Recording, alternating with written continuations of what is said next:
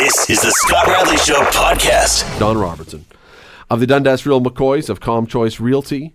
The Dundas Real McCoys, by the way, who broke their losing streak, I understand, and are back in the win column, which is a good thing, Don.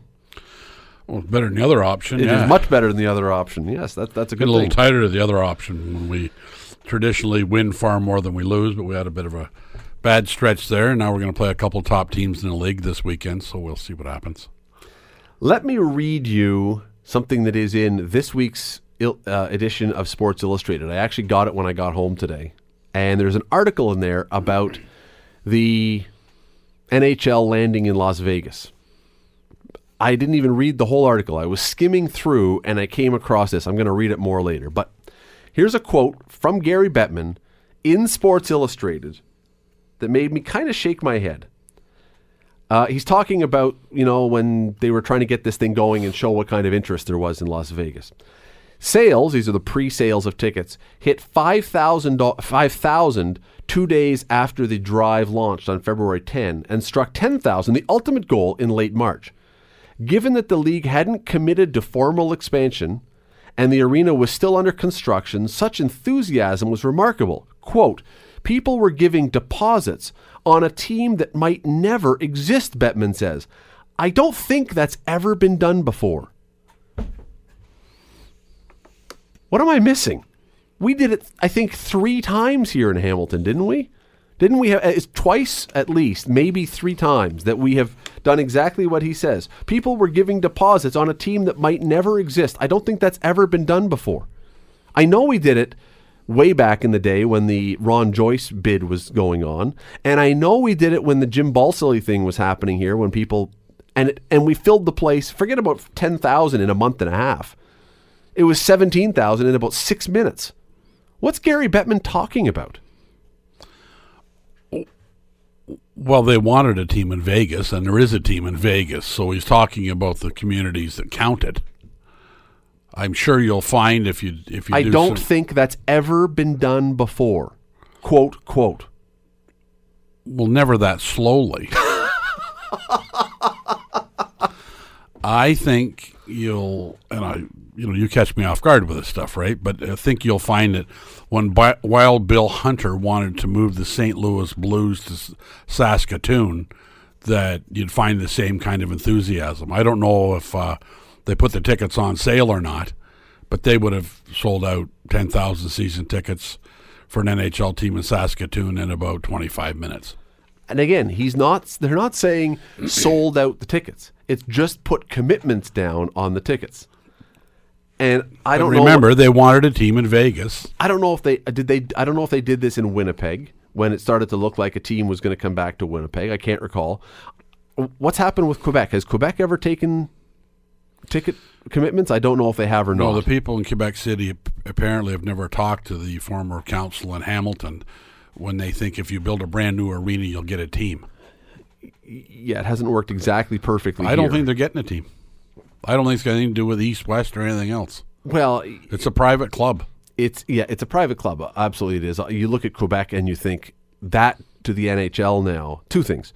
That to the NHL now is your great, your fallback position in case something goes terribly wrong with one of your other franchises. Because our arena's got old and we can't be the fallback position. Exactly right. No, exactly right.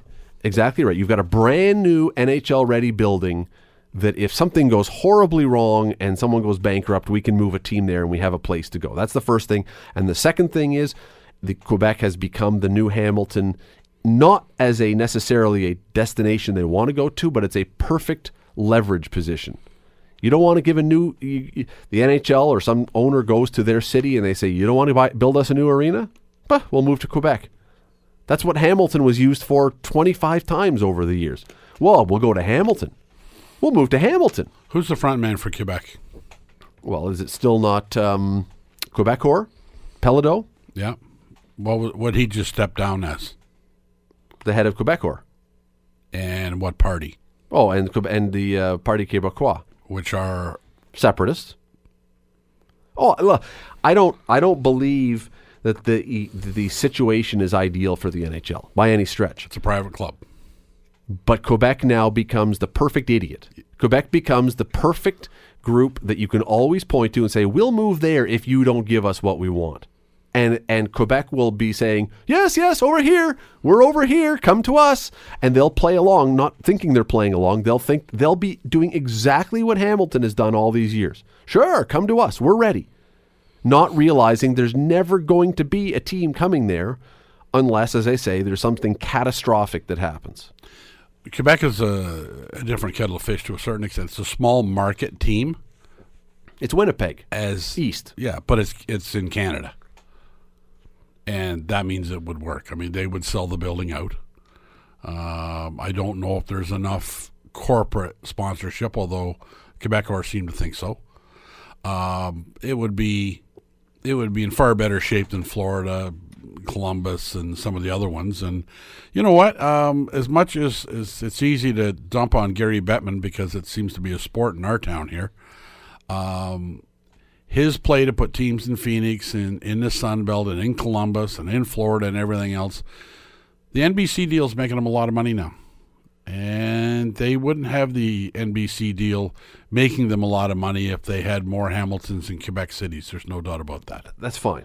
Well, I want to go back, though, to my point, because I just don't understand. People are talking now a lot about fake news and about the post-truth era. We're in the post-truth era when truth is whatever you want truth to be. So if you say that's not true, well, it's not true to you. It's not true to me.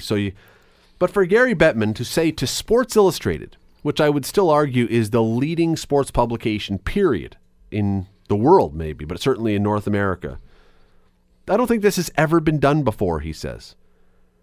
That's willful ignorance. Well, don't you think the journalist should have checked and said Hamilton did it in 19 minutes? And I'll tell you something. As I said to you a moment ago, I saw this article briefly and have not read it in deep detail. Later on, he may have been fact-checked.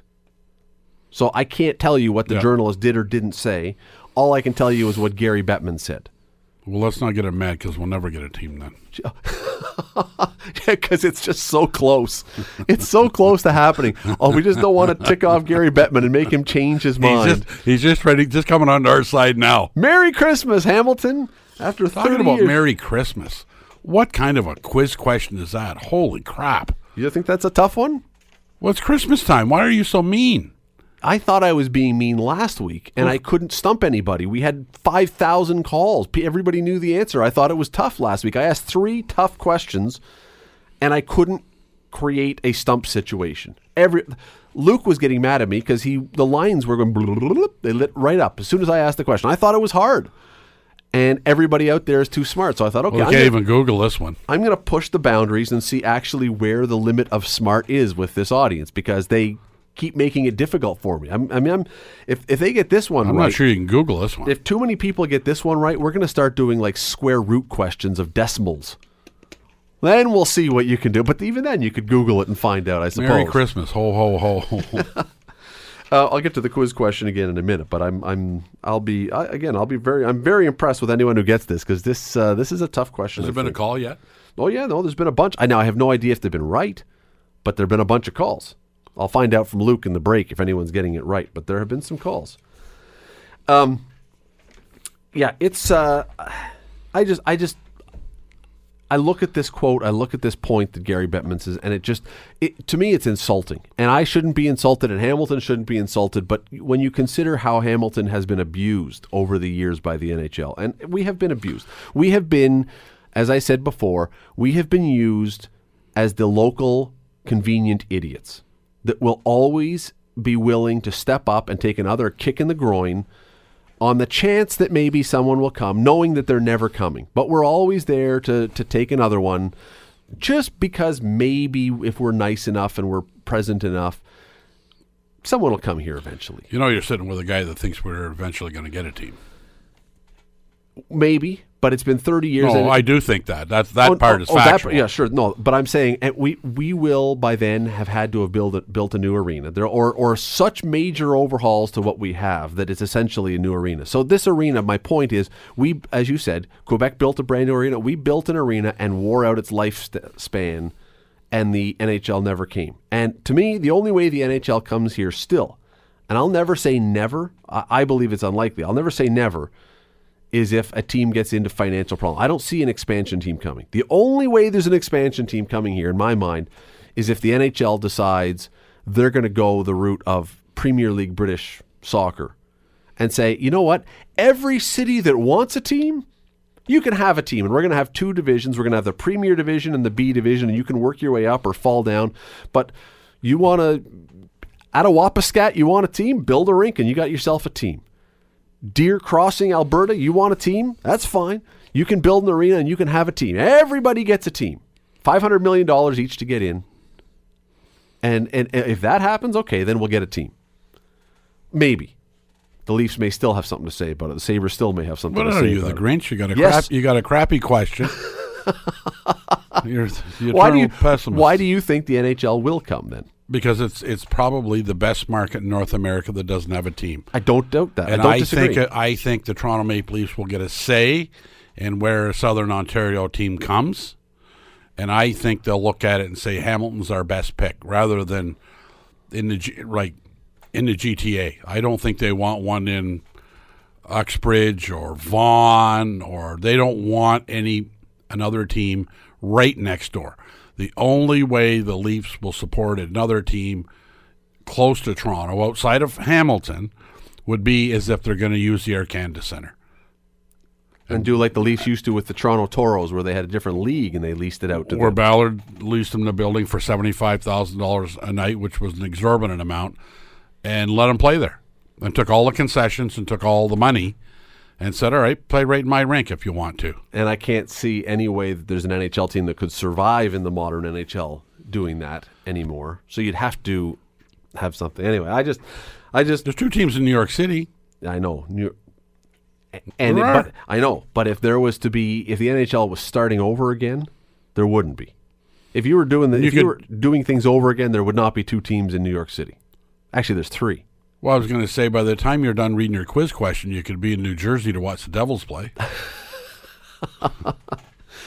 Let me just, as we go to break, let me remind you again what Gary Bettman said, just if you missed it, talking about the Las Vegas NHL team, the Golden Knights, we think, if their legal trademark thing goes through, people were giving deposits on a team that might never exist, Bettman says. I don't think that's ever been done before. I think that people from Hamilton should actually send some stories, some clippings down to Gary Bettman of all the times that Hamilton people bought up tickets for a team that may never come here. In fact, as I go to break, was it not Gary Bettman and the rest of the NHL that lost their noodles because Jim Balsillie was putting tickets out there for a team that may never exist? Was that not part of the whole problem? They weren't awarding new franchises at the time. There was no expansion planned. He was trying to abduct the Nashville Predators and move them here. But people were putting down tickets for a franchise that may never exist. But you said, wasn't it Bettman that went nuts over that? Yes, because they were trying to steal a franchise. Phoenix and Nashville. Nashville, they were buying. Phoenix, they tried to steal the courts. For a franchise that might never exist. I'm just telling you. Hamilton, if you want to make it existed. You just couldn't watch them here. You had to go to Phoenix. Fair enough. You're listening to The Scott Radley Show, weeknights from 7 to 9 on AM 900 CHML. Talking sports for the first hour with Don Robertson. And Don, I watched, like I think a lot of people did, or well over 1 million apparently, watched the TFC championship game on Saturday night in the freezing cold. Soccer should not be played in conditions that cold, but nonetheless.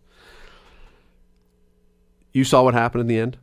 Went to penalty kicks after they played overtime for a bit? I was at the Dave Vanderchuk Arena watching the Real McCoys. But you saw what happened with the soccer. They eventually went to the penalty shootout. I listened to it on the way home, oddly enough, and I think that would be the first time I've ever listened to a soccer match, ever. And I have some comments on it later. So. Well, defend for me soccer's overtime formula in a championship game. Well, here's what I don't get at all. It's got to be the only sport in the world where goal tabulation is counted to determine success, and a team can win the major championship, the league championship, by going the entire game without having a shot on goal. And being the champions. You tell me how that makes any sense at all. Because, and here's the problem with soccer in the championship game. I understand if it's the quarterfinals or the semifinals and you have another game in 3 days or 4 days, you can't just have guys playing on forever. You can't, because they'll be exhausted, they'll be hurt, they'll whatever. This is the championship game. No one is playing another game after this one for weeks. Nobody. You've decided then, and Seattle, the team that eventually won, and I don't have a dog in this fight. I want to say that because I'm not a fan of one team or the other. I'm a fan of good soccer when it's on. Seattle knows that all they have to do is keep the ball out of their net for the 120 minutes, and then it'll go to a skills competition, and they have a better chance, or at least as good a chance as Toronto, of winning. And head-to-head, they're not as good a team. And so that's to your point. They did not have a single shot on net for the entire game. They made really no concerted effort to try to win that game. They just didn't want to lose that game. And here's my problem with the overtime formula. And people who are soccer traditionalists, the soccer elite, get their back up about this because they say you're an idiot. You don't understand how soccer works. This is how soccer's always worked. My argument to that always is, I'm telling you, I'm actually complimenting your sport. When you get to the end of an hour and 20 or 120 minutes, you've played the 90 minutes, you've played a 30-minute overtime, I actually want to see more of your sport. I don't want to see you stop and then try and kick a ball to hit the side of a barn, which is what you're doing. I want to see you play more of your sport because I'm enjoying your sport. It makes no sense to me that in a championship game you would decide the winner, as you did in I think it was the 1994 World Cup when Italy lost to Brazil, when Italy kicked it over the crossbar. There have been other games. It makes no sense to me. I can understand all through the year, but not a championship. You can't decide a champion on penalty kicks. You can't give a championship to a team that couldn't get a shot on net. Well, clearly you can. Fundamentally, in my world, that's nuts. That said, I've had this conversation yesterday, and the argument was that's how we do it, and they could actually play forever. And my response was they couldn't. Somebody would get so tired they'd all be having a nap. One guy would wake up and go down and kick it in the empty net. Like eventually, it's the same as overtime in hockey when they go crazy times, 5-6 periods. Sure, it's going to be a nasty goal, but at least it's going to be a bloody goal. It's going to be scored. I mean, of course both teams would get tired. But here's the other part about your point. If you knew that you had to eventually score to win, and you're Seattle, or you're the team that decides you're just going to play a defensive style, at some point you have to make the decision, ultimately we can't just hang back and play defense. If we're going to win, we have to actually put a push forward and try to score. And what might happen if they do that? They open things up a little bit, and the other team, they either score or Toronto scores. You're not going to play forever because ultimately Seattle or the team who's trying to play defense is going to realize we cannot win a championship just hanging back. In the last, listening to the commentators, in the last 12 or 13 minutes of the overtime, they were talking about how every one of Seattle's players was hanging back. They were making no effort to actually try and win that game, just to get it to the penalty shots. Worked out for them. It worked out perfectly for them. And I don't blame Seattle. Seattle's coaches, Seattle's players, full marks to them. They came up with a game strategy that was going to be successful against a better team. They executed that strategy. They took the game to penalty kicks, which is where they had a better opportunity, and they won. So for them, it's not about them. I'm not dissing them. I'm not criticizing Seattle. I think, if anything, I'm complimenting Seattle. They did what they had to do. But it doesn't make for a good sports finish. It doesn't make for a good championship when you stop actually playing the game to have a skills competition. Not in a championship. And again, regular season, NHL shootouts, that kind of thing, we're not talking about. That's fine. That's fine. You want to do that all through the year, that's fine. You can't decide a championship on this. You just can't. They do it with the Olympics. Gretzky didn't shoot. Crawford's still in trouble for it. And was anybody other than Dominik Hasek, did anybody like the way that finished? Nobody in Canada. I don't think anybody anywhere actually likes to see the game not be played out. No, it's It's an odd way to do it. We do it in our league, but we do it in our league because we have restrictions on ice time. But if you got to your championship game, That never happened. you wouldn't stop for a shootout. Nope. The NBA wouldn't stop for a free throw contest. Major League Baseball wouldn't suddenly, after 20 innings, go to a home run hitting contest. NFL football and the Super Bowl wouldn't suddenly go to longer and longer field goals. Like, it's the only sport, only team sport I can think of that would. Lacrosse, you wouldn't. Rugby, you wouldn't. I mean, think of any other team sport, you wouldn't. Well, back to what I said. In what other team sport where they keep track of the goals can you win a championship without having a shot on net? I agree. But I think this kind of by Murphy's Law was predictable because the two games with Montreal and Toronto were spectacular soccer games, and even non-fans or casual soccer fans could watch those games and go, you know what, I can watch this. I'm looking at it's exciting on the field. The action in the crowd makes you go, I want to be at one of these games and be part of a crowd like that because it was fantastic. Then you go to the championship and you say the same thing about the crowd. I would love to be in a crowd like that, jumping around and singing and waving flags and firing off torch flares and having smoke bombs going everywhere. And when a guy tries to make a corner kick, you're whipping toilet paper and ribbons at him and stuff. It was a phenomenal environment. And you look and you go, those three games did a ton, I think, to sell that league and sell that team and sell soccer. And then you get to the kicks and you just, a lot of people went, wait a second. Really? I would never. There's two ways you resolve this. Either you say, we're going to keep playing and every 10 minutes another guy on each team comes off the field, which isn't ideal. I wouldn't be loving that idea because just let them get tired. They're going to get tired. That's a gimmick. Or for those who say, yeah, but if you let them play too long, someone's going to get hurt, someone's going to collapse, whatever. You got all year to get ready. You say, listen, we're going to keep going, but every 30 minutes, because there's a limited number of substitutions you can have in a soccer game. Every 30 minutes more, we go in overtime. Both teams get an additional substitution. You can move another guy off and put someone in. They've got how many guys, Luke, does an MLS team or a Premier League team have on their roster who are at the game? They've got, what, 25 guys? They've got a ton. There's you have a lot. access to, I think it's 18 or 19 players. 18 or 19. So there's no shortage. So basically, every half hour, you have another substitution at your disposal that you could use.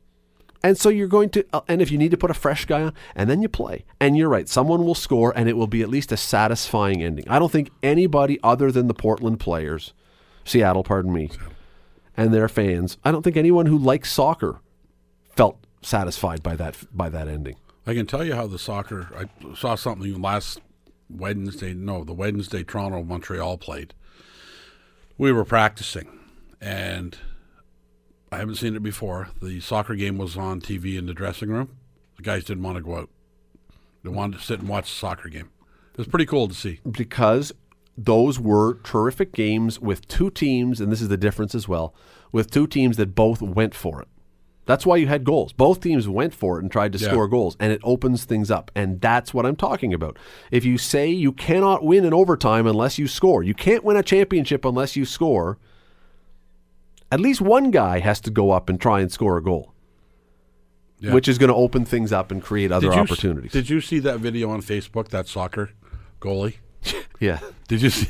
Well, yeah. I shared it, and I don't share stuff like this. What was his name? I can't remember his name now. Yes. Maybe I have to put that one on my Facebook page. Anyway, wonderful building of something for Canadian soccer. Terrible ending. Soccer, honestly, should get on this. The MLS, you don't have to follow everything that Premier League or Brazilian League or Bundesliga does. Do something a little bit different and say, from now on, we will not allow a championship to be ended on free kicks. It's the one game. You have to change the rules for one game. That's it. Not for every other game. For one game, we will play until someone scores in a championship, and we'll stay here all night if we have to, and nobody will complain. I'm not North America's biggest MLS fan, so there'd be people that would be far more familiar with this than I am. When was the last time the championship was determined in a penalty shot? I do not know. I wonder if it ever has. I mean, if this is the first one. Well, it's happened in the World Cup. As I say, Italy and I Brazil. know, but even in North America where they want to grow the sport. I mean, I remember the WHA used to use blue pucks. Like that would change something. Luke says 3 times it's happened in this league. Well, they're not changing it. 4 now. So unless they're listening to this show. Absolutely they are. And by the way, the goalie, Scott Sterling. Yeah. Go type in Scott Sterling into Google and watch the video. He's also prominently used in a volleyball video as well, similarly stylized. You're listening to The Scott Radley Show, weeknights from 7 to 9 on AM 900 CHML. Got a few minutes left here. Don, you have built teams. You've been involved in sports teams for a long time as general manager, coach, owner, whatever else. I was very interested this last week when Dave Dombrowski from the Baltimore Orioles said, we will not sign Dan Duquette. We will not sign Jose Bautista because our fans don't like him. Is that a good way to operate a team? You're in the entertainment business, so you want to keep your fans happy, but is that really a way to make decisions about personnel? Well, I don't think what he said was true. You think it was just a cop-out excuse? I think if Jose Bautista said, I'll play there for $1 million a year, they fly him in immediately. So they just didn't like what he was asking for? But they say, I mean, he said all things being equal, then you can say our fans don't like him. But every team in the league will tell you that the pest on the other team, the biggest guy that's the biggest pain in the neck against you, you'd rather have him on your team than against you. That's traditionally how it goes. So there's a lot of sports that are different, but I think they would take him in a heartbeat if they thought he could hit 40 home runs. And if the salary was right. I think you're probably right. I don't know, even with that, I don't know if Jose Bautista could play in Texas. Seriously, there is so much bad blood. I mean, they have a thing going in Baltimore with Darren O'Day, the reliever. That seems to be the guy who's always at the middle of it with Bautista. But I don't know that. I think if anybody could say that and it be believable, it would be Texas's general manager. Could say it, yeah. I think Texas could honestly say, we can't bring that guy into our clubhouse because the fans hate him and our players hate him. Yeah, but if he's not a dickhead in the dressing room, like if he's not a bad guy in the dressing room, then and he could help you win. There's been a lot of guys, coaches, GMs, and everything else hold their nose to bring guys in.